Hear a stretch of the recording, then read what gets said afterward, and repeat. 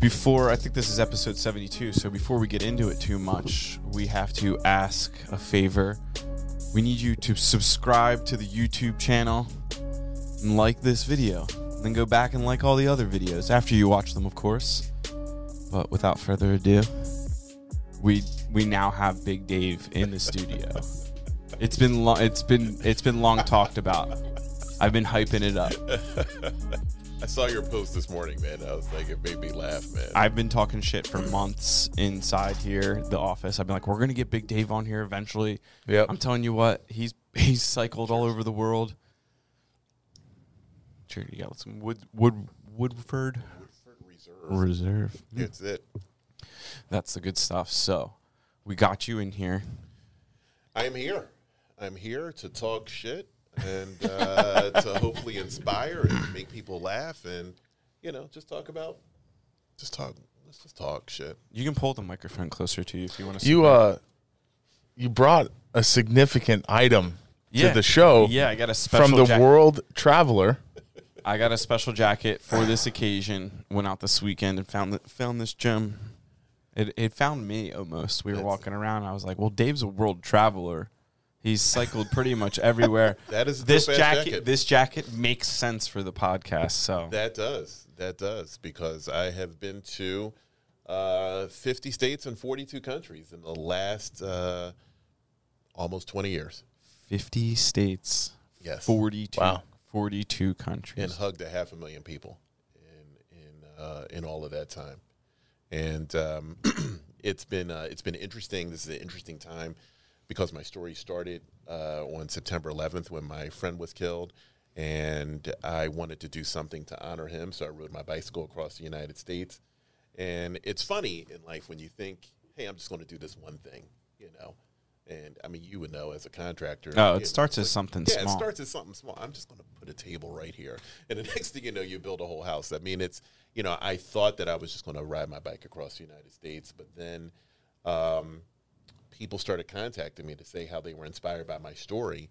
And so I wanted to do more. And then I heard about this bicycle race across Africa, pretty much right down his jacket. Yeah, my lower left abdomens. There you go. So abdomen. Yeah, it started in Cairo, and I went through Egypt, Sudan, Ethiopia, Kenya, Tanzania, Malawi, Zambia, Namibia, Botswana, and South Africa.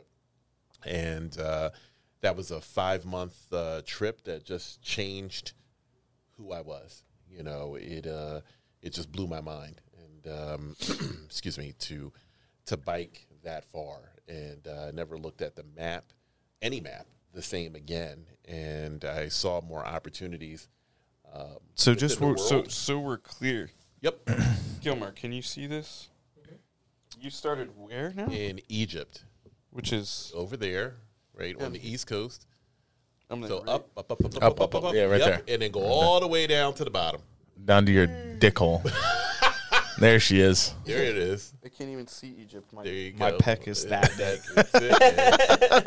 That's it. So I went from top to bottom, and it just, the colors, the cultures, the flavors. I mean, it just, I saw changes, and I changed. And you rode that by yourself most of the time? I was with, I was with a group of cyclists from around the world. And, everybody was doing it for their own reasons.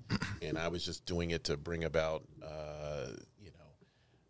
some interest in a scholarship fund in my friend's name that was killed. And this is the first cycling trip that you did up after? No, that was the second. The first one was just across the United States from Astoria, Oregon to Philadelphia. And what I found was that, people started contacting me from all over the planet after that trip to say how inspired they were by what I did, and people started, it's interesting when you help somebody up, people just don't say thank you.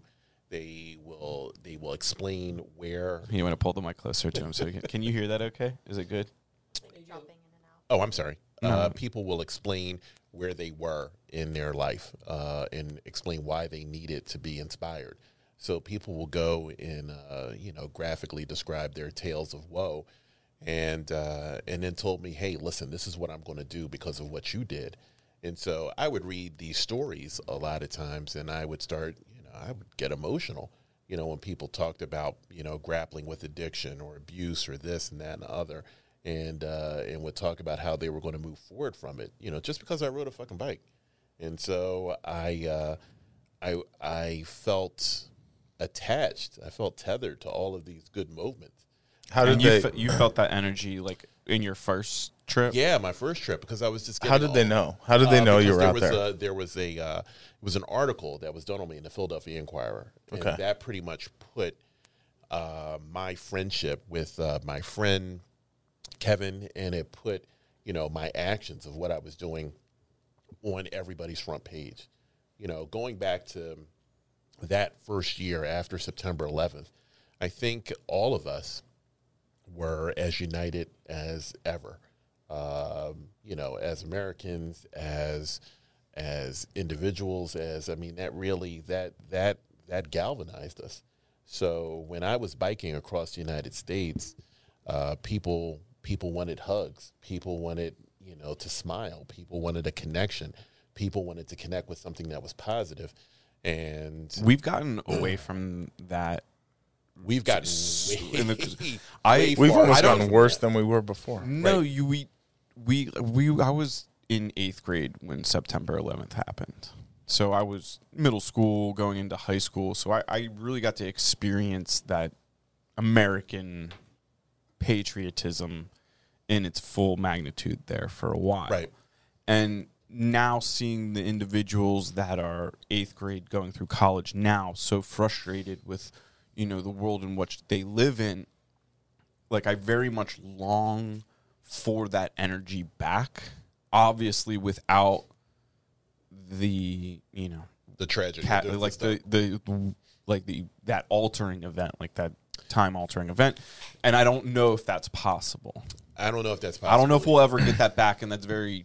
Unless you have an outside enemy. That's why when I see you moving about, like I kind of feel like that's the last little bit of that energy is still there. And that's why I've always been so supportive of you, because I was just been like, dude, we have to keep this last light going, or it's going to go out completely. I definitely feel that, and I think, it's so strongly, it tugs so strongly at me, because I was literally biking into this. I was biking into this tidal wave of warmth. And, like I said, after September 11th, because of what I did, so many people contacted me to say what they were inspired to do. And I was like, oh my God, I don't know what I'm doing, but I'm into something here. And so that was really always the draw, always this pull, from my heart, because I just wanted to do more.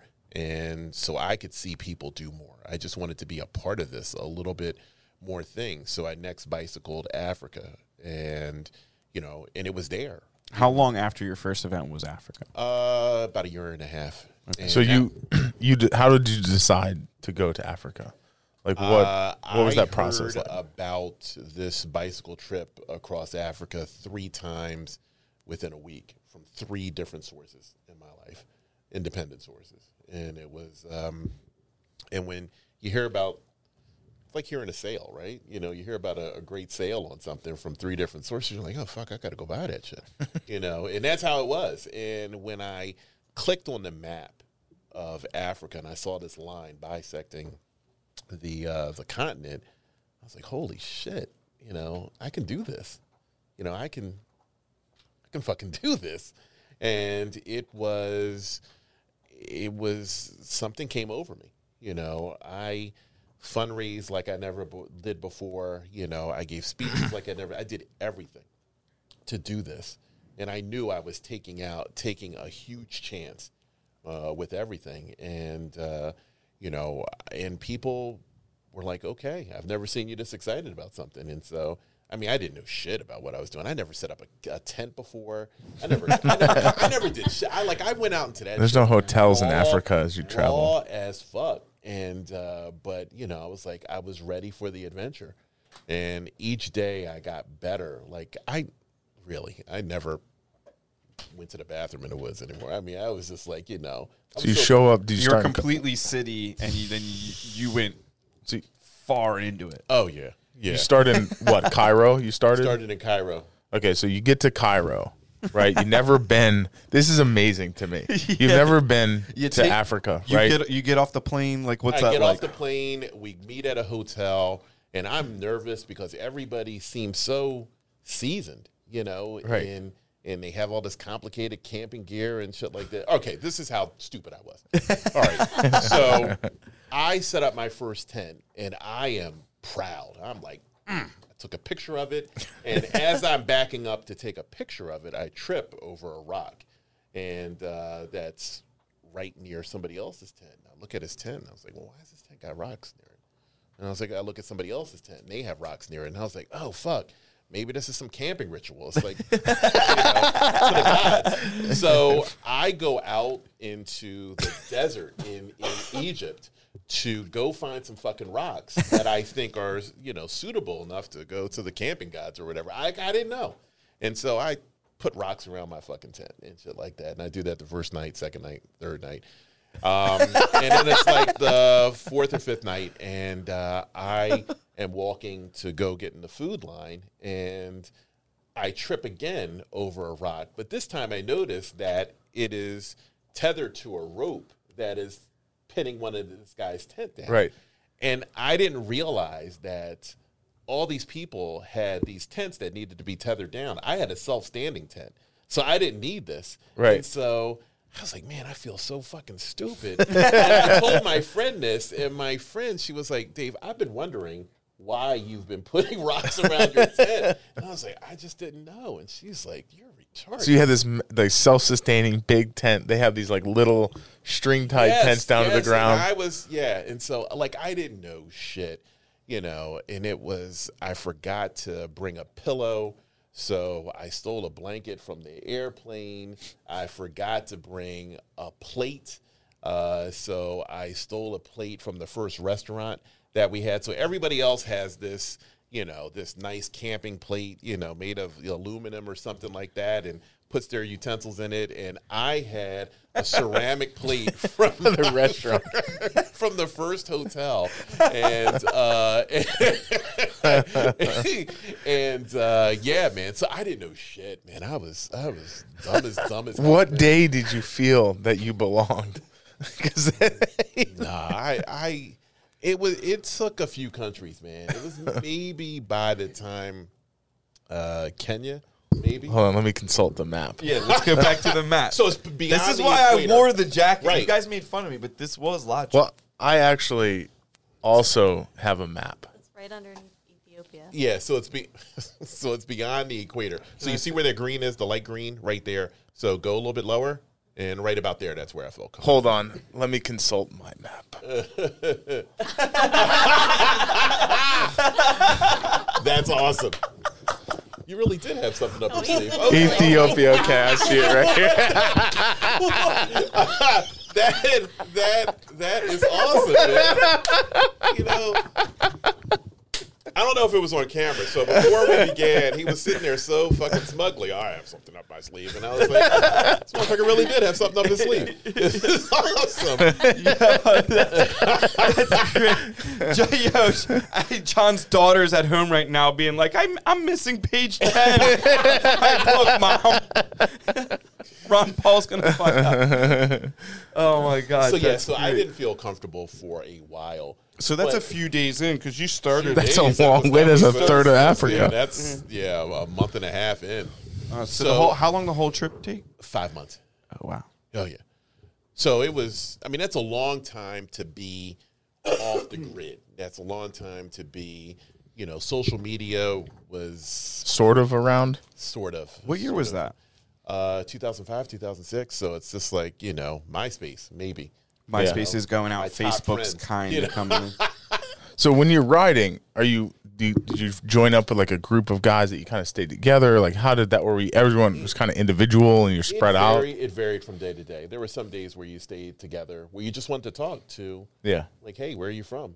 And stuff like that. And it was, some of those conversations that I had with some of those people were really life-changing things because everybody was there for different reasons. Yeah. And so some people were just looking for a big change in their life. Some people had some hard lives, and they wanted this to be the Kickstarter for things. So it was just really, really interesting. And I didn't know what I was looking for. I knew I was looking for something. So it was a time. It was a very special time. You were looking for adventure. I was looking for adventure, but I was also, like I said, here is this, here are all these people's stories in my head that had emailed me and reached out to me and stuff like that. And, and I was like, man, like I said, I'm exploring this connection. Like if I do more, will people do more? Will people follow me? So to speak. So in your book, this is your first book that you did. That is my first book called Traveling at the Speed of Life. Traveling at the Speed of Life. This covers your first trip in the United States? Covers my first, my first like 8 years after the September 11th. Okay. And it pretty much just takes you through what I was going through. I try to really write about what I was grappling with. How I was changing, what was driving me, just how I was changing. And I wanted people, I self-published the book, and I just sort of treated the book that if we met in a coffee shop or sitting next to each other in a plane or wherever, this is what we would talk about. This is, you would want to know about my friend Kevin that died on September 11th. You would want to know about my family situation. You would want to know about what I was looking for. You would want to know, was I an experienced camper? You would want to know these things. And so that's how I treated it. And it's just, as a conversation. And I wanted it so that when you put the book down, you would say, hey, I just met a cool dude. Right. And that's it. And it's kind of like a podcast, but right. And and I just wanted you to feel that you could call me, and that's why I put my phone number in the book.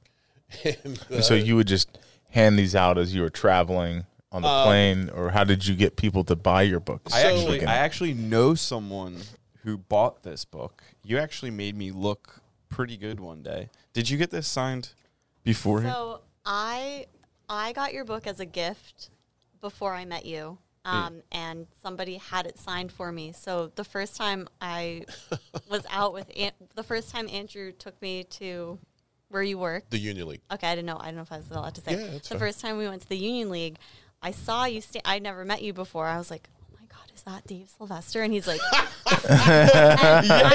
we're sitting there, and it was like the farmer's market Sunday, and Yeah. I took my mom and Ariel, and she's like, "Is that Dave Sylvester?" I'm like, "That's Dave." Yeah, and she's like, "Oh my god, I have his book." And I was like, "Yeah, I know Dave." I'm like, "Oh my gosh, I have a signed book from him, but I've never met him." Oh my god. He's like, "Do you want to meet him?" And I'm like, "No, I'm afraid." That's an awesome story.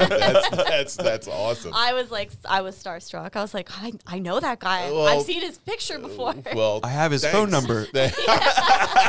That's awesome. It's I'm glad I decided to write the book. That was, since September 11th, I've done nothing but take chances. I think in life, when you start taking chances and they pay off, you just keep taking chances. So that's why I've picked up Hitchhikers in Alaska. Yeah, but I'm sure you've taken chances that haven't worked out. No, I mean, No. Only home runs for the last. No, I mean, I wouldn't say home runs, but at least a single. Because I would think that you've had to have come up against some sort of challenges. You've done fundraising. I've done stuff, but it's it was never anything that stopped me. And I think everything is about how you look at it. And I always look at what's the sunny side of this shit. And my attitude in life is that you can't stop me. At best, you can slow me down. but you cannot stop me. And as I have gone on in life, you know, that's what I believe. You can't stop me. So I don't really give a fuck. You know, people get so bent out of shape about so many things these days. You know, Republicans, Trump, this, that. What the fuck do I care, man? You can't take my smile. You can't stop me. You know, you can slow me down. You can annoy me. You can whatever, but you cannot stop me. I can only stop myself. Was there ever a time in Africa where you felt like you needed to stop? There were times where I was just, it was tough. I mean, it was, but no, not where I wanted to stop. I mean, I need an extra day's rest or something like that. But have you always been this way where you just like had this positivity to always just like drive forward on everything? Or was this something that you learned from somebody? I didn't think I was the most positive person in the world, but, the older you get, the more you reflect, and you run into people from your past and stuff like that. And I guess, I've always been a happy-go-lucky guy, and and just always looking at the positive side of things, because I like to laugh. I mean, I fucking like to laugh, and I mean, yeah, who doesn't right? But everybody's so uptight, right? And so, it was in. What's interesting is that one professor, so this book was used at a bunch of different colleges throughout the country. And one professor, I think in Wyoming, bought the book. And she said, I bought the book because you were smiling. And I was like, what? And she said, you never see a black man smile. And I said, get the fuck out of here. And she said, no, they're always scowling or always looking pissed. And she said, and you look happy. And as soon as I read it, I was like, this dude is genuinely happy. And I was like, yeah, why not? And so, it's, I'm just a happy-go-lucky guy. And, Africa just really like I said, was just an awakening for me, because it let me know that I could do big projects and I could put stuff together. So the next trip that I did was Asia, and that was from Istanbul to Beijing. And so that on the jacket. You got to go on the back. Let's see here. Yeah. Here down go. on my knees for the camera. That's it. So Istanbul to Beijing. What the hell's Istanbul? Turkey. So up, over. Turkey. Yeah. Turkey. And then all the way over. Yeah, that's over, your turkey wing. Right. And then all the way over Beijing's to what, China. up here? Yep. Somewhere up there is Beijing. Yep. So I went through Turkey. We're clear on that? Yes, Turkey, Georgia, Yeah, Azerbaijan, Turkmenistan, Uzbekistan, Tajikistan, Kyrgyzstan, and China.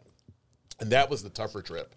A lot of mountains in that trip. Oh, it was a lot. What would you tougher for what reasons? 90 degrees, 90% humidity in Istanbul, 115 to 118, depending on whose thermometer you went in Turkmenistan. So how'd you 2 get miles above sea level? You went across that? Wait. And then there was the smog of China. So all in a 5-month span. So just as you were just getting used to one thing, bam, you're getting your ass kicked in a different way. You went. Yeah. Jeez. And that was also 5 months, roughly. Yeah. Did you cross the Caspian Sea? You took a ferry. Took a ferry across the Caspian. That's the Caspian Sea, right? And then you ended up at in Turkmenistan, and went from Baku, Azerbaijan, to Turkmenbashi, Turkmenistan, and that is where I stayed in the worst hotel of my life. There were so many fucking roaches in this hotel that I ended up sleeping on a park bench outside. Yeah, it was fucking gross, man. Did you stay on that trip? Did you stay more in hotels as you went, or did you have to camp as well? It was a lot of camping, a lot of camping. And what did people say? Like, you had planned camp areas, the same kind of ride with people, or it was the same sponsoring company, it was the same sponsoring company, and that was a tougher trip also because the group did not get along, and so we. How big is the group?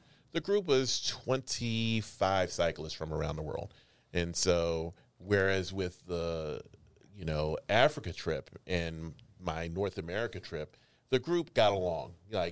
We were friends. I still talk to them to this day. The Asia trip, we just didn't get along. And, you know, there was just a lot of grousing, just a lot of whatever.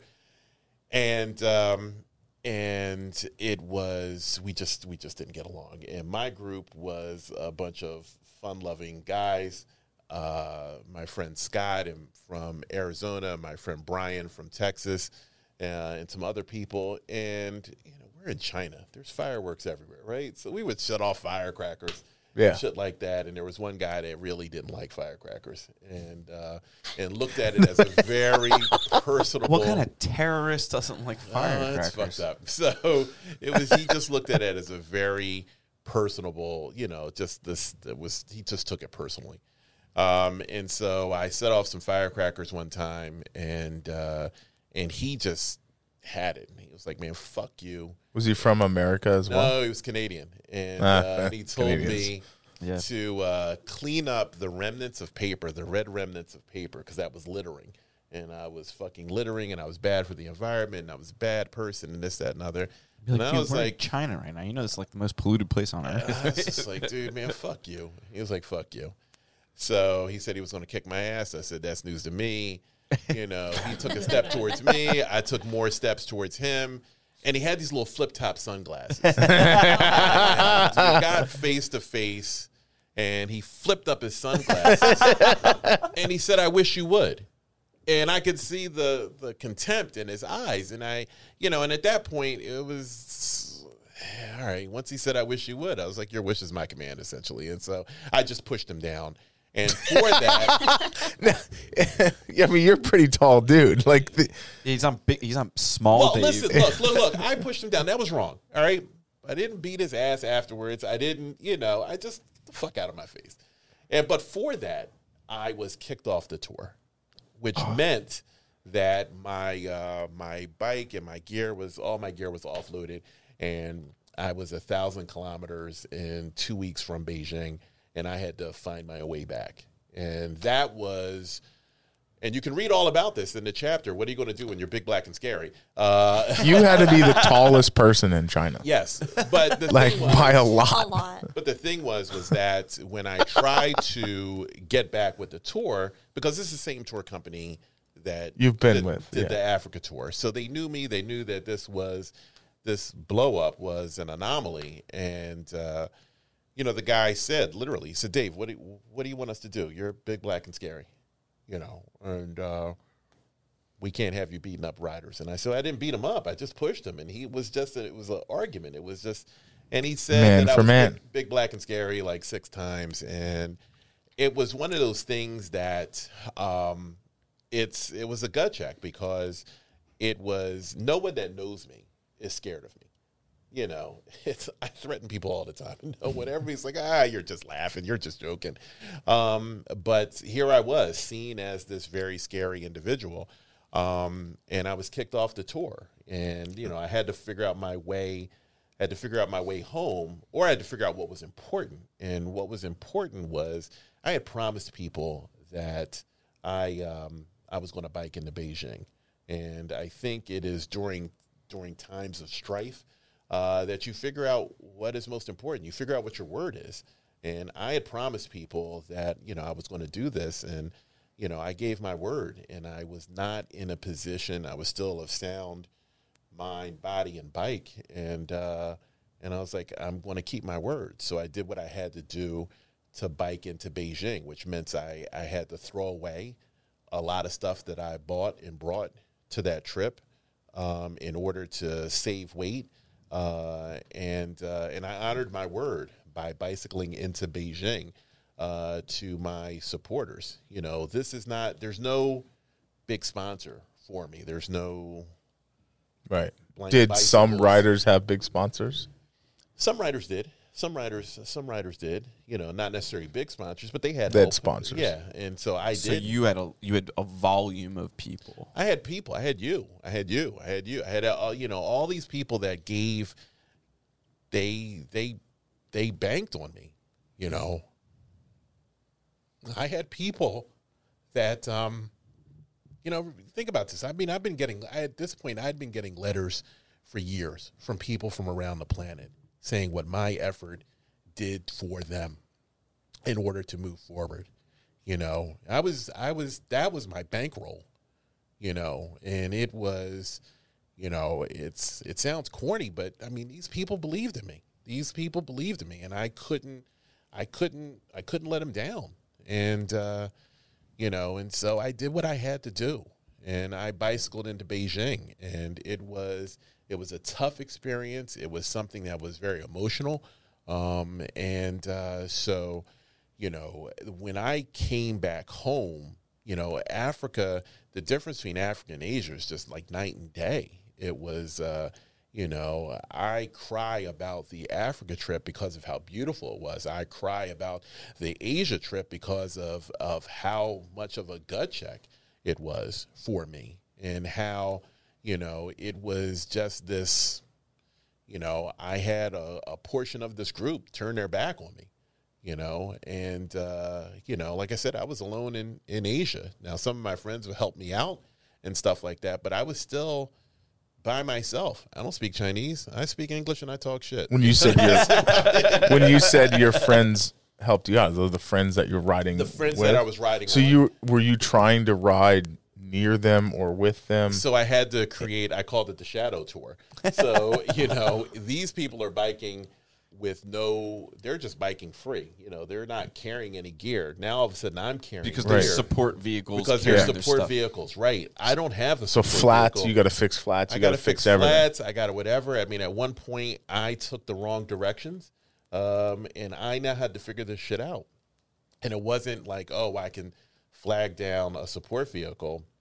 I had to figure this shit out, and I had to trust my instincts, and I had to, you know, I just had to figure that shit out. And it's a stressful time. Do you think that moment was a more life-changing moment for you? Most definitely. I mean, I think that let me know I can endure a lot more. I'm a lot stronger than what I thought I was. Yeah. And I'm not saying, look, I'm not a badass. I'm not by a long shot. But I am a lot stronger than what I thought I was. I was more than who I thought I was. And I think that, hold on a second, I think that anybody that's listening to this podcast, I would say, and please click the like or subscribe button, you know, that this is you are more stronger, smarter, whatever. You are more than what you think you are. If you can hear me now, just understand that you are. And if you have doubts about that, then call me. My number is 267-252-1974. I only have one phone, and let's talk about it. And let's talk about you getting better. Anybody that is listening to me, I firmly believe that. You know, it's I don't think that, you know, we push ourselves enough in life to do things, to be better, to be more. And I think the thing now, the trend now is to sort of bitch about stuff. And you know, and think, oh, if I click a like button or something, not on this, but I mean, if I click a like button or whatever, or put a hashtag, that all of a sudden be better. No, you have to. If you work like at this, it. if you like this episode, you will be better. You will be better, and that's it. And so, I mean, everybody is stronger. You know, my whole story is, you know, you said, did I always take chances? I took a chance, and you know, it wasn't rejected. You know, people bought the book. People got my book as a gift. People said my trips meant something to them. That's a home run to me. You know, to other people, it's like, oh, fuck, are you making money? This, that, and other. I hear that argument all the time. No, I'm not. But, you know, my life is rich with hugs, with stories, with connections. You know, if I told you that, you know, hey, there's going to be a motherfucker that's going to walk through this door and he has hugged 500,000 people in 20 years. You wouldn't think it'd look like me. You wouldn't think it'd be foul-mouthed like me. You wouldn't, but it's fucking possible because I fucking did it. And that's it. I've traveled the world on good vibes and a hug. I've traveled to places where I didn't speak the fucking language. I've traveled to places where the only thing I had was, you know, my smile. And that's it. And I got a hug. You know, when I went to, in 2019, I did a hug tour of Europe and Israel. And in 2 weeks, I hugged 1,006 people between Dublin, Belfast, London, Paris, Rome. Vatican City, Tel Aviv, And you have like Jerusalem. clicker or something. Attach the bell. I did. Dave just lifts up his sleeve. He's just got tallies.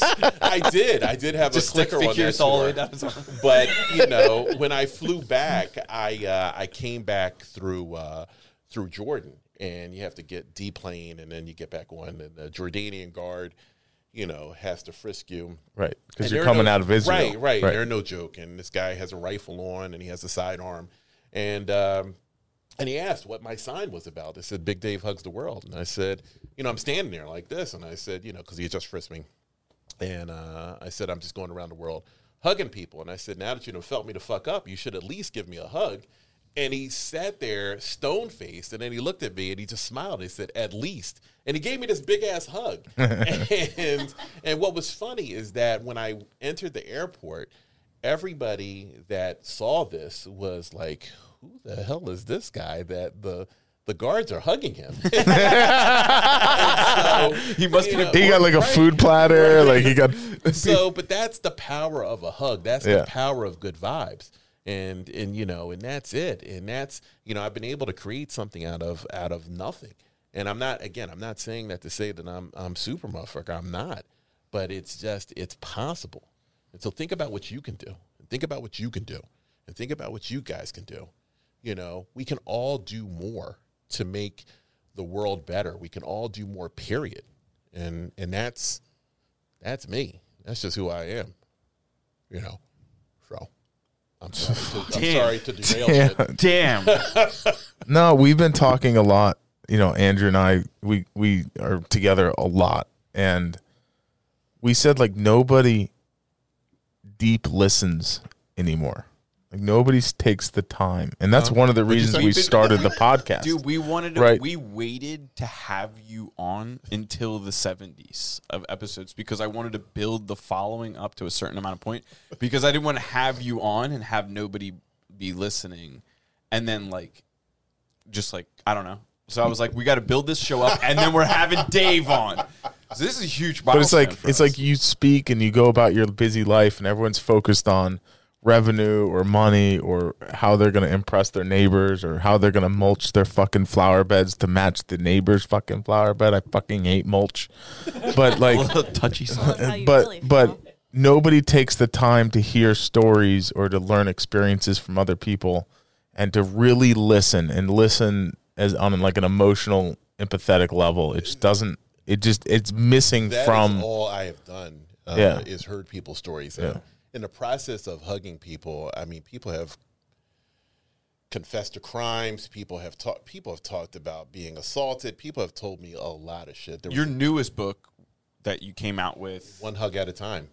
that you came out with that mid-pandemic. Right, because I felt that the world needed good stories. How can people get that book?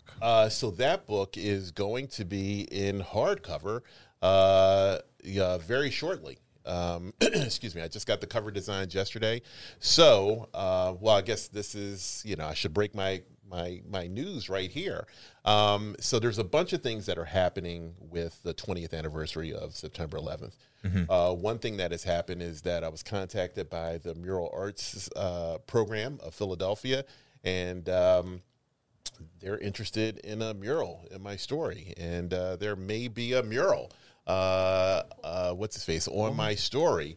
What's even fucking better is that the head of the Philadelphia Film Society, which the back of their building is on Sansom Street, facing the Union League, has said you can use our wall. So if this gets greenlit, it could be a mural of Big Dave right at the Union League. Oh my God. But even That's bigger amazing. than that, is we've all seen National Bourbon Day and National Hot Dog Day and National this.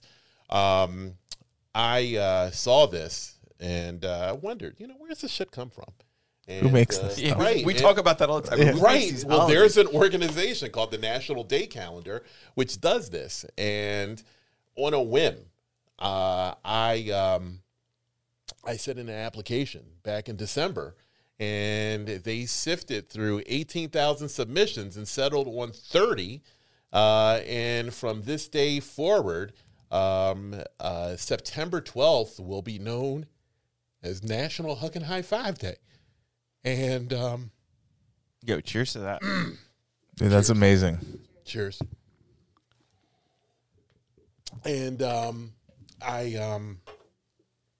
really touched. You know, it's not my day, but it's whatever, and it's just Yeah, but a you put the pretty- juice Made behind that it. happen. it's a pretty Wow. big deal, and I'm honored. And when they called me to tell me that they accepted my submission, you know, I said normally I'm a smart ass. I have something smart to say with everything, but I said I can't. I just got just emotional with honor, and so to celebrate this, I am going to go to their offices are in North Dakota.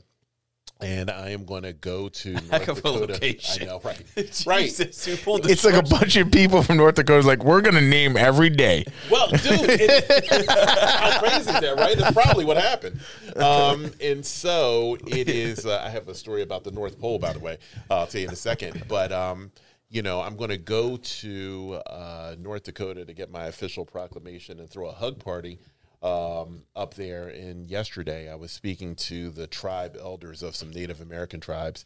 And told them that I was just going to come up there and just wanted to throw a hug party, and they were just like, "This is the craziest, coolest idea we've ever heard." How would you go to something? Would you drive or would you fly? So I'm going to fly there. Since I just did a 48 state tour, for anybody that's listening, during the holiday season, I felt we all needed to see more smiles. So I did a 48 state tour. You can pull out your map if you want.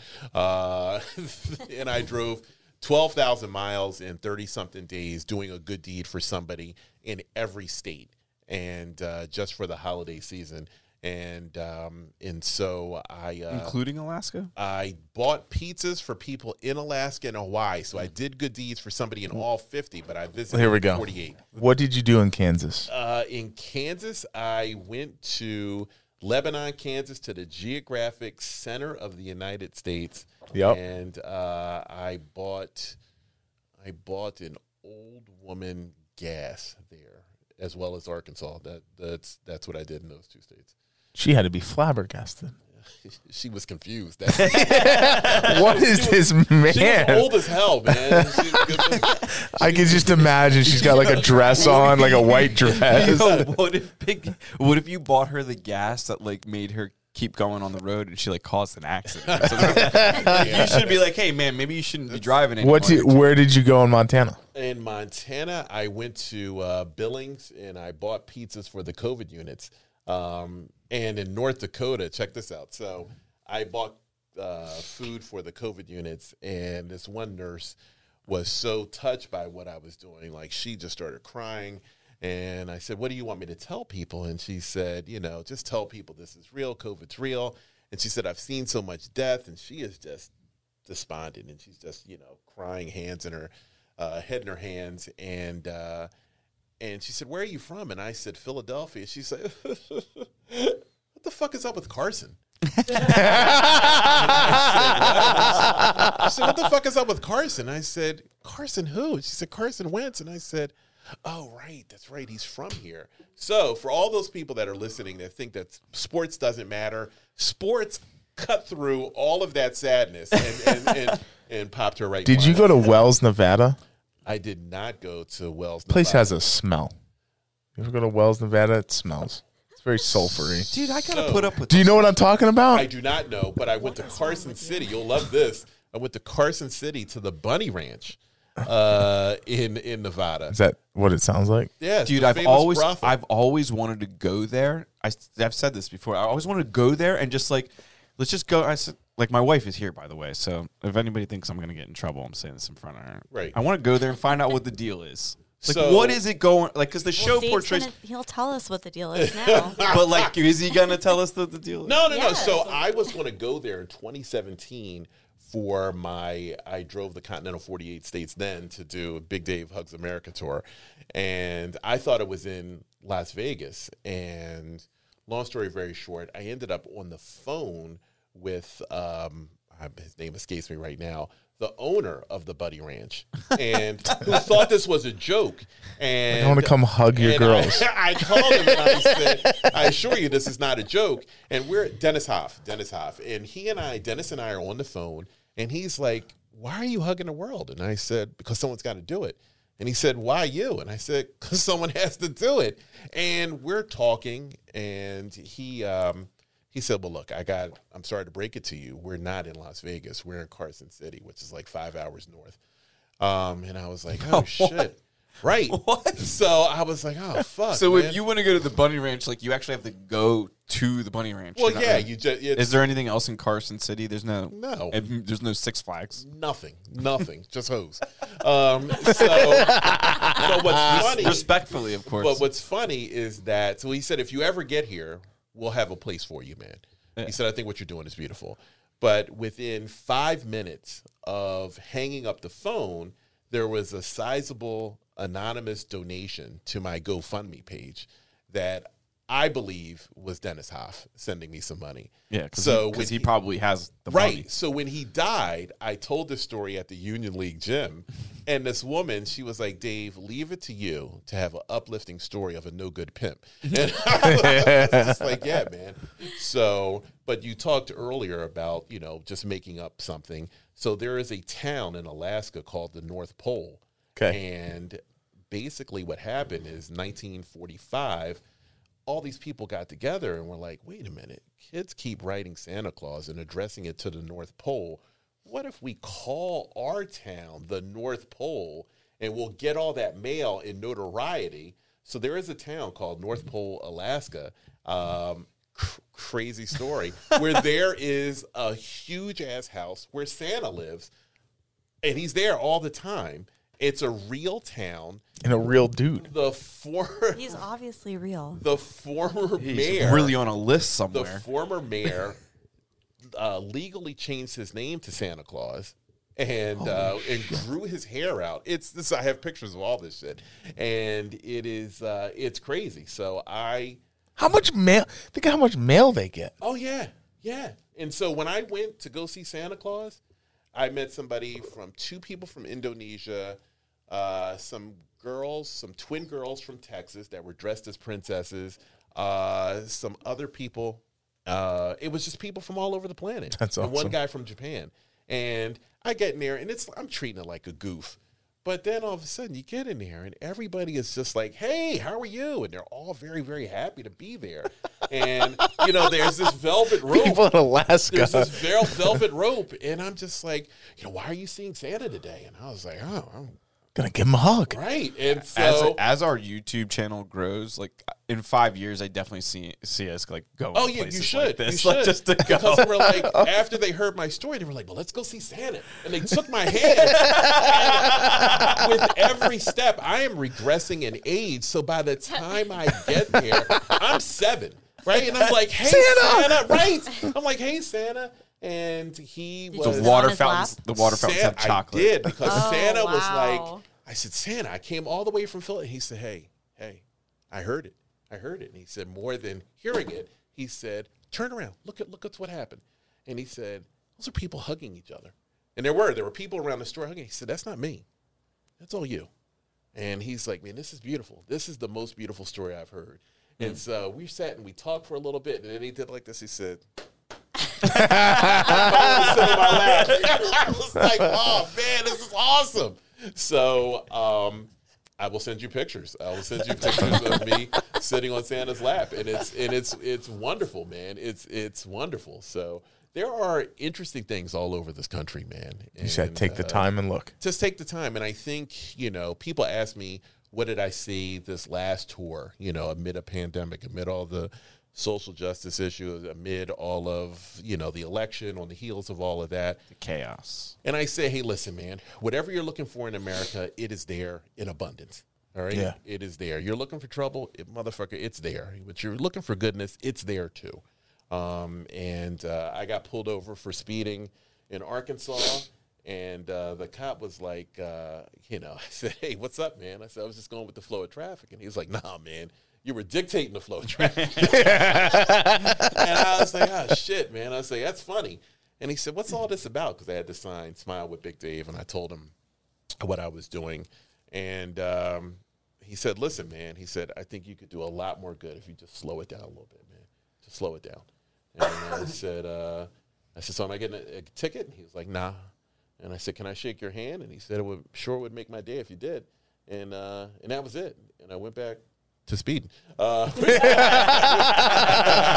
mean, you are from Philadelphia. Right. So it was, whatever you're looking for out there in the world, not just in the States, but in the world, it's out there in abundance, And like I said, if I have been able to travel the world on the wings of a hug and a high five, then really, like I said, think about what you can do.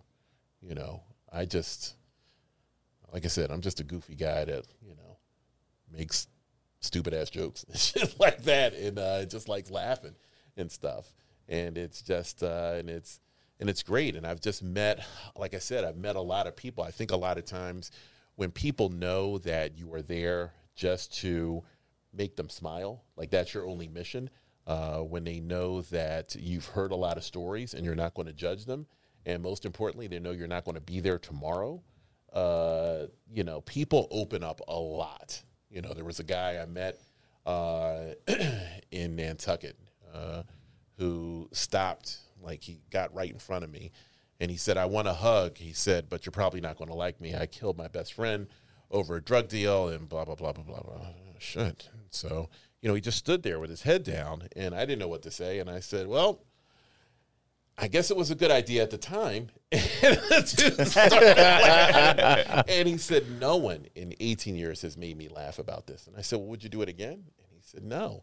And from there, it started a conversation about, his road to redemption, about how he's finally got his friend's family to forgive him and stuff like that, and all the things that he's doing. And, we just had a moment. And, I think that it sometimes takes an effort to find an accord with people. But, I think most people want to do the right thing and want to be good and want to be just want to be. But I think sometimes it takes just a little nudge. I don't think people need to be turned around. I just think it just is just a little nudge, to see that it's okay. It's okay to be better. It's okay to say you want a hug. It's I've met a lot of guys who are like, "Oh, I'm not going to hug you," and then all of a sudden their boys leave and they're like, "Can I get a hug?" Yeah, sure, man. It's all good. It's all good. But that's for people that don't want hugs, that's why high fives are there. And you had to switch it up with COVID. Right. Well, it's tough. It was tough. People still give hugs, high fives. Not as much. I mean, fist bumps, elbow bumps, and stuff like that. And and it's on the trip that I took in November, I think I had 7 high fives and 9 hugs. I think it was. We got to get the car company you drive a sponsorship on this, for you. Well, yeah. Well, it's what's funny is that I got a deal through Budget. The guy at City Line Avenue, his name is Luke. Luke is the fucking man. Luke, he didn't believe I was going to do this. Luke was this brother that when I returned the car, he was like, "Man, I did not think you were going to make it back here. I did not think you were going to run up 12,000 miles on this car." Yeah, how many miles did you put on the car? It was over 12,000 miles. Yeah. Yeah. And that was, yeah. I mean, shit. I mean, over? Yeah. Way over? No, like 12,300, something like that. Oh, damn. But it was a lot of driving, man. It's a big-ass country. Yeah. And did you ride by yourself that whole time, or did you, Yeah. I mean, because of COVID, I wasn't going to risk anything, you know. because it was still kind of new then. Right. Well, it was just, I just didn't want to take a chance. If I get sick, that's one thing. If you get sick and you're riding with me, I would feel bad, and so, yeah. So, and then with me there's nothing for me to do but do a good deed in the state and just keep it moving. So, yeah, I was like, yeah, fuck it. I'll drive 400 miles today. What do you do while you're driving? Listen to the radio, do a lot of bad singing, What was your favorite deed? What your favorite deed you did in the state? Is there one that sticks out? You sounded a little country there for a second. What was your favorite deed? Where was it? thought you said date. No, my favorite, maybe New Hampshire, because the people in New Hampshire were Good job, buddy. were so skittish of me doing anything for me that I fuck's did this guy? nothing. Right, that's exactly what happened. They were like, "The fuck is up with this guy?" You know, I was like, "Hey, can I buy your gas?" No. I was like, "I don't want you to have my information." I'm like, "I'm not taking your information. I'm buying you gas." I don't know. Where's the money coming from? It's not. So I tried to offer 5 people, I think it was, gas. Is this Just to- is this cartel money? what is this? You know, right? And they were just like, I don't know. Gas? I don't know. Why are you doing this? I was like, yeah, fuck it. I'm out of here.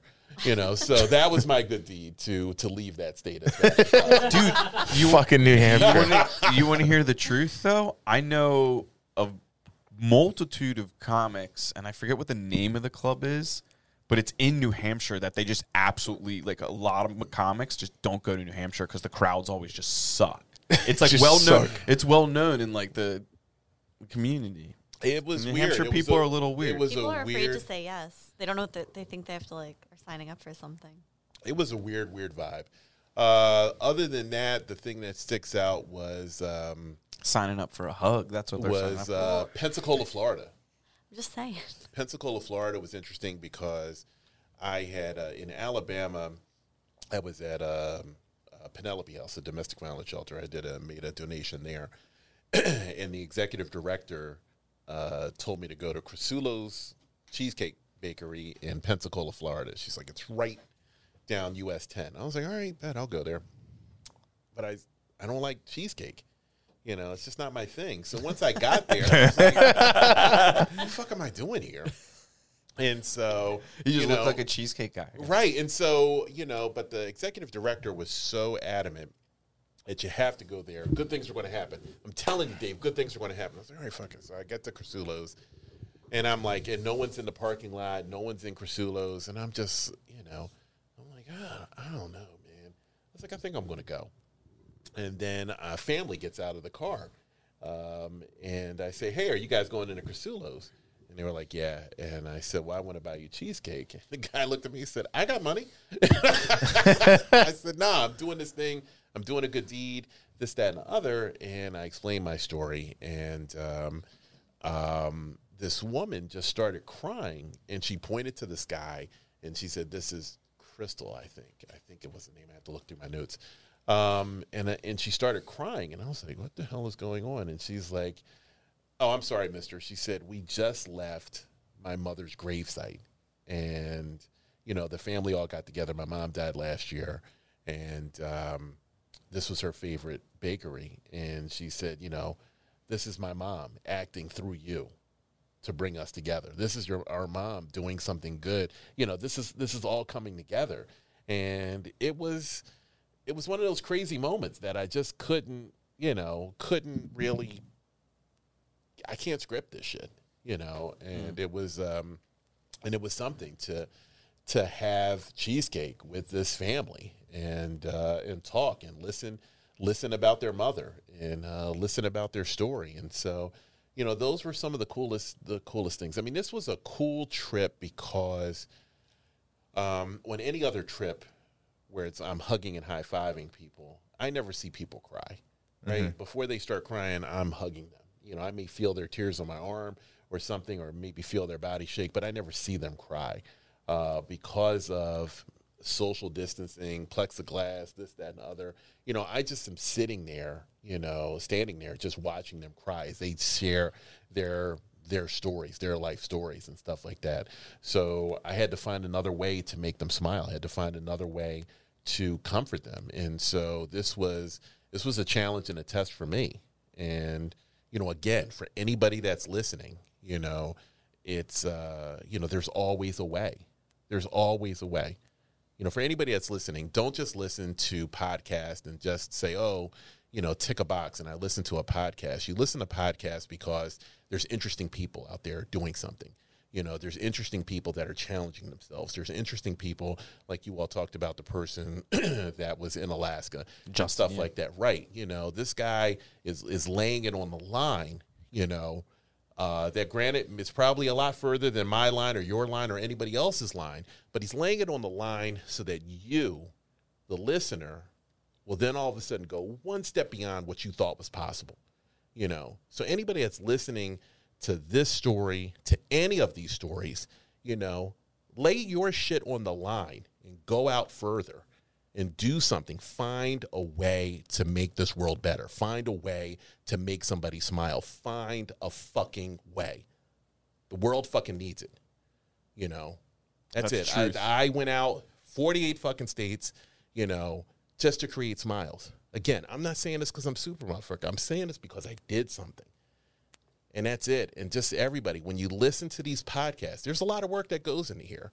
There's a full soundboard. There's, you know, a sound guy. There's, you know, chips that needed to be formatted. There's a whole bunch of shit. There's cameras. There's effort that has gone into this. And don't let that effort be wasted by just saying, oh, yeah, I heard something cool. You know, do something cool. You know, do something so that in a week, a month, in a year, you are sitting in this chair being interviewed. You know, that's it. Don't just listen. Do. You know, I don't know what camera I'm speaking to, whatever. Do This one right here. something. Do something. It is imperative. The world needs you. And that's it. And that's it. I know I sound like a crazy man. No, dude, you brought. I think I take it pretty crazy sometimes. So I think I probably just keep do you safe. something, I man. kept you safe. Just do something. So, and that's it. I just, you know, don't think that the opportunities in the world are for the other guy. They're for you. They're for you. You know, there's tricks that can be up your sleeve. There's maps that can be up your sleeve. You know, there's things that can be fucking done. And that's it. Remember, this started off as just me wanting to honor a dead friend, you know, 20 years ago. And what has it blossomed into? It started off with just an action. It started off with a sense of loss and wanting to do something. So would you made the original call at one of your lowest points in your life, Right. Because you needed to do something. To do something. I had no idea it was going to blossom into this. I mean, just if got I up could and moved. if I could go back to September 12th, 13th, and we're like, hey, Dave, you know, you're going to go hug and high five the world, and you should call Dave. I'd be like, get the fuck out of here. I would have been like, it's fucking insane. Was your reasoning, like, was the cycling and the physicality of what you chose to do, like, what was the relationship between the physicality and then, like, the emotional state you were in? Like, I always wanted to bicycle across the United States. I also wanted to do, you know, Kevin was 10 years older than me. He was like, he and his twin brother were like my big brothers. I made them my big brothers.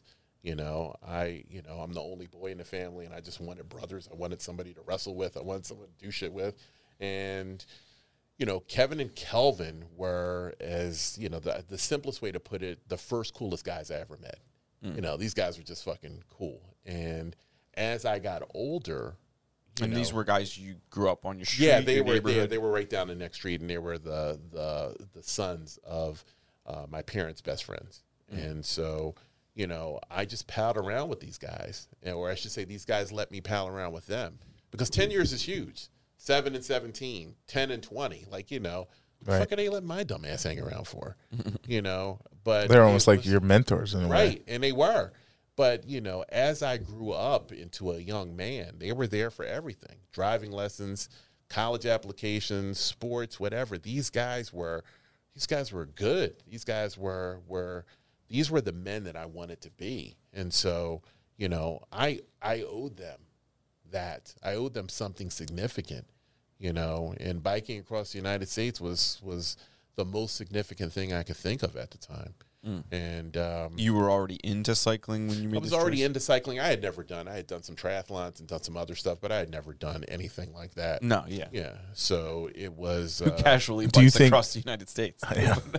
Do you think when people started writing you, telling you how you positively affected them or changed their life or gave them that spark, do you think part of that was like you were giving back maybe like what these two brothers had given you, and that's why that like emotional connection like feels there? I wasn't thinking that at the time, but, looking back on everything now, like I said, this is time at 20 years, this is a great period of reflection for me. Yeah. And so, yes, I can clearly see these connections now. Yeah. But yeah, I just wanted to, I'm fortunate in so many ways. But just think of how many people you've helped, where you hug somebody and it's not that, it's just a compounding effect. They may go, may go talk to their long lost friend that they haven't talked to. They may go help the local homeless guy and like give him, just because they got a hug. Like you don't ever know where that's all going to lead. Selfishly, like I was just pumped for him to come here today because I knew it would just like carry on through the rest of my week. Yeah. But I got to see Dave, so like I would just be like the energy. Like when you meet someone, they're going to take that positivity to the next meeting, to the next person, and it's and that's how I feel about all of this. It's just I'm going to give what good vibes I can. I'm going to do what I can to make you smile. And if that means I'm the butt of the joke, okay, that's fine. That's why I don't mind going to foreign countries and stuff like that. And I know I'm going to mispronounce a word or do something or whatever. It's fine, but let's give people a moment. Let's give people laughs. So what's next? You got another trip? So outside of going to North Dakota to go get my proclamation for September 12th, I am going to go up to Rugby, North Dakota, which is the geographic heart of North America, the center of North America, and I'm going to throw a hug party there as well at the heart of North America. And then after that, when's that going? Do you have a plan, like a date for that? That will be in July sometime. Okay. That will be in July. I picture your version of Burning Man. After that, I don't know. I mean, I think, after 20 years, it will be, I don't know. I don't know what it's going to be. This will either be a capstone and I can say, hey, listen, I did my best to make the world a better place and, whatever, and that's it. Or it can be morph into something else. I honestly don't know. I am just really, for the first time in 20 years, I am not planning anything beyond, September 12th, and I just want to, let's just see what happens. Let's just could open it up to more clarity. Yeah, right. I'd be interested to see, like, I don't even know, like, if we could even do this, like, I would love to see even just a mini documentary on you. Like, even just like a 5, 10, 15, just somebody to take the time to just, like, sit down and, like, interview you. Like, not on a podcast, like, just get into like, really do it justice, because like, sometimes I feel your story is so impactful, and it's kind of, like, frustrating to me that no one of, like, not a movie, but like a document, like nobody has like just blown this up through the roof, because like I would love to see that happen. So like selfishly, I'm like, why has somebody with a camera not made this? I think because it sounds so simple. It sounds like I'm doing nothing. There's a guy going around the world hugging people. Okay, whoop-de-damn-do. It doesn't sound like anything until you stop for a second, and then all of a sudden you start to think how many people, 500,000 people are. You think about, you start asking me questions like, what's the most people I've hugged in one day? It's 1,300 in Las Vegas. What's the... And when 1,300, when was that? That was in 2017 in Vegas. After the shooting? No, that was just on a tour. That was just a day. That was just a day in Vegas. A day in Vegas, man. And that was... I will tell you, I was peopled out that day. That's a lot of people. I didn't want to be bothered with anybody. Some people wanted to go out to dinner, and I was like, nah, man, I'm done.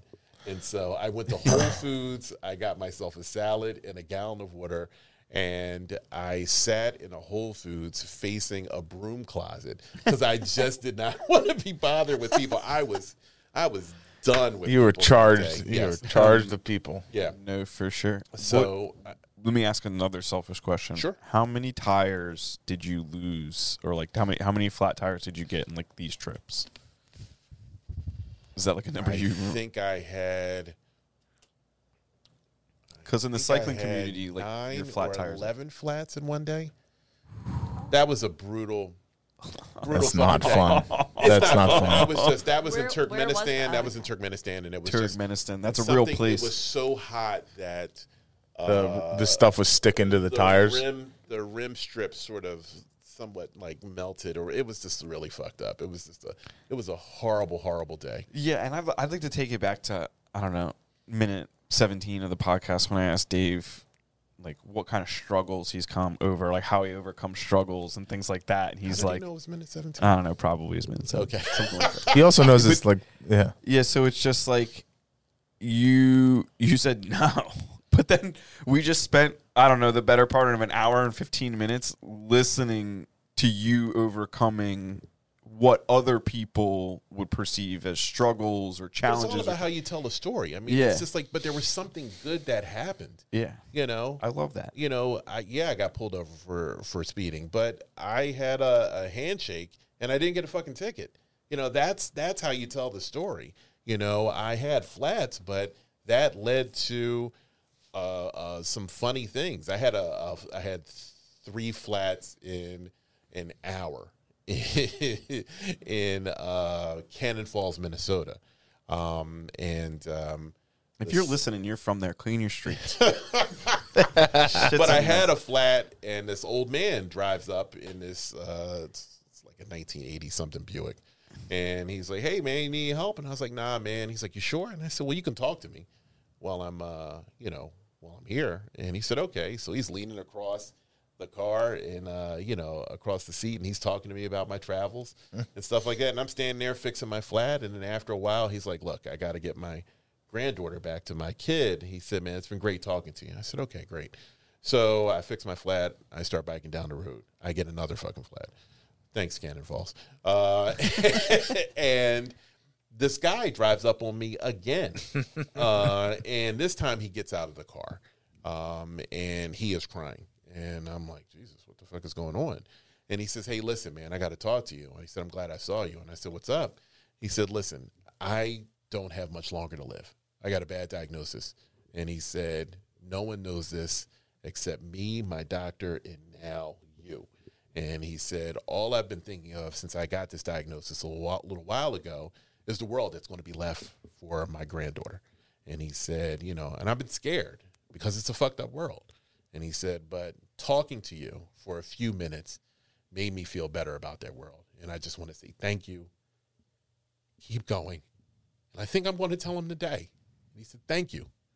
And he gave me a hug. And we stood there and we cried together. And that's it. And so there's a couple ways you can look at this story. Cannon Falls has fucked up streets. Okay. All right. But there was this beautiful moment that happened that I was a part of. And that's it. I think that, where we choose to end stories is up to you. You can end stories at the flat or at the point where you're like, oh, fuck, curses, drat, whatever. Or you can end the story at the point of uplift that comes down later. So for anybody that's writing the story of their life, end the story on the up note. There's a thing called another fucking page. Just keep fucking writing until you end up on a good note. Then end the fucking story. And that's it. So I don't, I could tell stories about, falling off a bike, whatever, and when I fell in Virginia and the stem on my bike broke and stuff like that, and I had this huge cut here and a cut on my head and this, that, and the other, and people actually left the parking lot to go inside this restaurant to laugh at me. That could be where I end the story, but that's not. What happened was I went into this store, to this diner, and I asked everybody anybody to give me a ride because my bike was, inoperable at that point. And this black couple chose to give me a ride. And I was like, thanks. And I refused to sit inside the truck because I'm bleeding all over and shit like that. So I'm sitting in the back of this car, in the back of this pickup truck bed, with my broken bike. I'm wondering what the fuck I want to do. I'm bleeding from everywhere. And this couple stopped the car real short. And the woman opened up the back, and they were the only black people in this diner, right? And she said, now look, she said, I want you to know who to giving you a ride. It wasn't any of those white folks you asked first.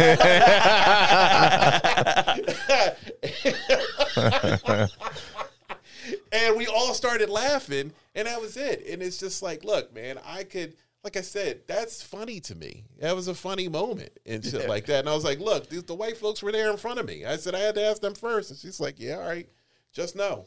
Just know. So it's, it's how you look at things. And so, again, it's for anybody that listens to this podcast, again, click subscribe on this button. The stories that you hear, not just my story, any story, it's I think it's incumbent upon you when you tell stories in life to tell it in a way where it ends on a high note, a note of uplifting, so that you can take people along, so people will follow you in their journey, will follow you and do things. You don't know who's watching you. Here's a quick story. As I keep saying all the time, here's another quick story. So when I wrote Traveling at the Speed of Life, someone took me out to dinner, afterwards. And once we get at dinner, they hand me a gift. And I open it up, and it's a pen. It's a really nice pen, and, it has Traveling at the Speed of Life written on it. And I was like, oh, shit, this is great. And it's also, there was some paper in it, and I looked at it, and it was the receipt for the pen. Oh shit, well, you left a receipt in there. And they said, I left it in there for a reason. And I said, why? And he said, look at it. And so I looked at the pen, and they bought this pen about 8 months before the book came out. And I was like, what's up with that? And he said, Dave, I would watch you, edit this chapters, all the time. And every time that you would have somebody, you would throw the chapters in the corner, I'd go off, and I'd go get it out of the corner, and I'd go read it.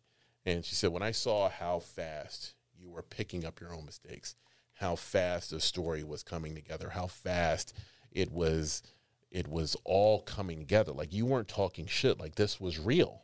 And this pen has just been waiting for you. And so, and that's not just me. There's people watching you and watching you and watching you and watching all of us. And they're hinging, their movements on what you're doing in this very fucking moment. And if that's happening right now, and if people are looking at you right now, and people are saying, well, if he can get that podcast off the ground, then okay, then I can do this. Doesn't have to be, it's not a direct follow. It's just, hey, if you can move forward in your life, then I'll follow you and I'll move forward in my life. Nobody that has followed me has said, hey, I'm going to bike around the world. Nobody's fucking stupid enough to do that. No one said, hey, I'm going to go break your hug record. No one's going to do that shit. That's my shit. But there are people that are watching me and doing their best in some other aspect. And so that is what keeps me going. And I'm not isolated. I'm not, there's no great ray of sunshine on me. It's happening with everybody in this room, and that's it. So if you know that people are watching you, if you know that people are, like I said, hinging what they're going to do with their futures on your thing, on your moments, then why wouldn't you do your best? Why wouldn't you always move forward? Why wouldn't you always do something positive? Why not? Why not? Why would you give anything less? And it sounds corny. It sounds trite. Someone's going to look at this motherfucker's corny. I get it. And years ago, I probably would have said the same fucking thing. But I've lived this shit. Yeah, for 20 years. Right. You're tested after 10, right. but And 20 years. 20 years. 20. Right. How, like, a black golf, foul-mouthed let's put it- motherfucker is going around the king of positivity and shit like that. The fuck out of here, man. But, like, have you golfed for 20 years? Like, would you be excellent? Yeah. I think if you do anything for 20 years, you're going to be an expert. Right. You would know the nuances of it. Yeah. And you would see that it goes well beyond the game of golf. Yeah. It's other things, It's the preparation. It's this. It's whatever. It's, Would you ever consider doing, like, coaching or I know you've done speaking and things like that, but would you ever take on, like, clients or something like that? I'm doing some coaching now, and after after September, I'll get more serious about that. You know, I just Because I would haven't see had the you as a time. great like mindset coach for somebody that's The most authentic counselor there could be. like you would be There's great a- for that. That's I think that's why I've lasted this long at the Union League, because there's a lot of members that are just like, you know, I've definitely vented to Dave. yeah, there's, you know, members that are like, you know, yeah, I don't want to exercise. I need a pep talk, and, you know, and that's it. And so I'm like, okay, yeah, let's go.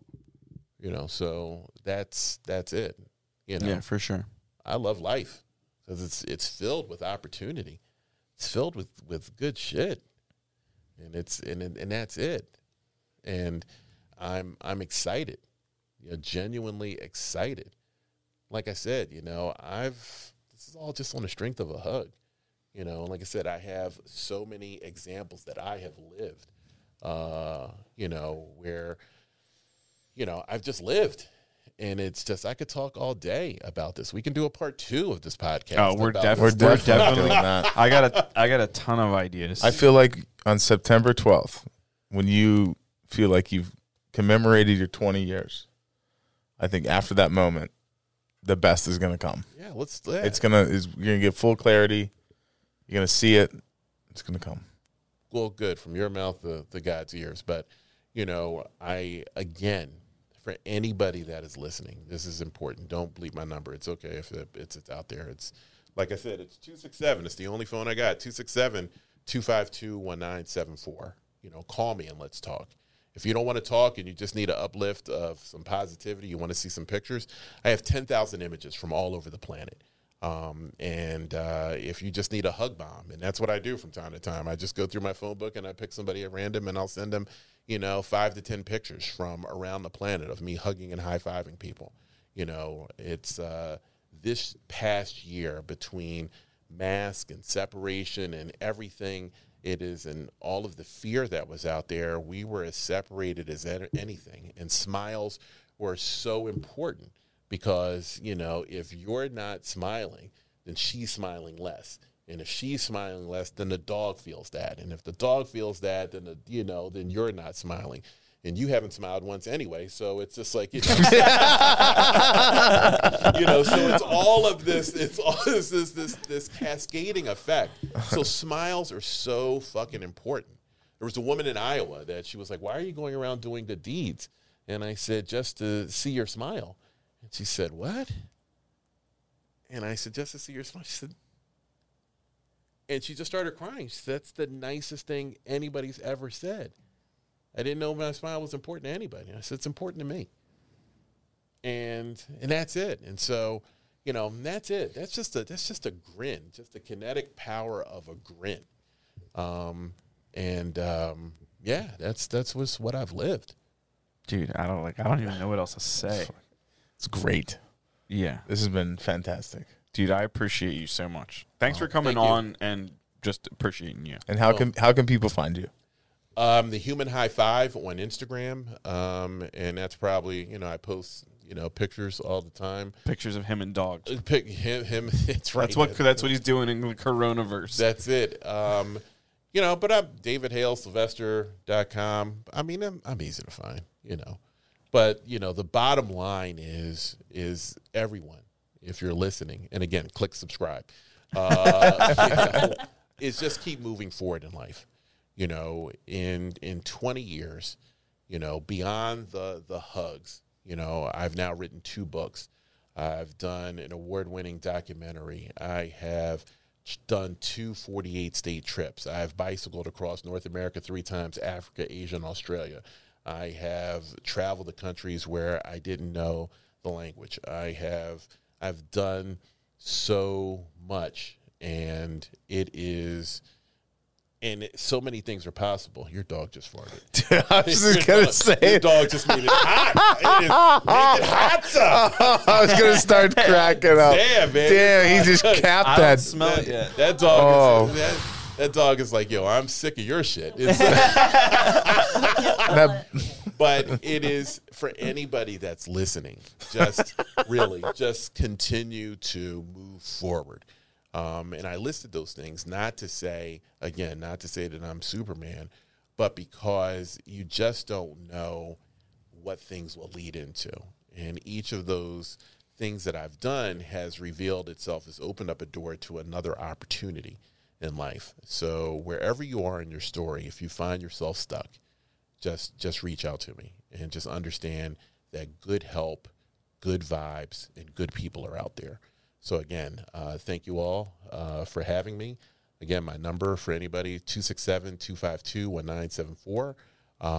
And really, click the like and subscribe button, because these stories are important, not just for people to go up and just tell them. We're not up here just telling people just to tell shit. This isn't some banter of a street corner. We're up here telling stories so that one day in the future, I will be listening to your story. So please, everyone, just keep moving forward in life, and peace. Dude, I got nothing else to say. Thanks for listening. We hope you hung in that whole time. If you did, wow. Keep in mind, if you haven't heard already, subscribe and like our channel, youtube.com/AudXRevival, or search us After 5 Media. We appreciate you guys.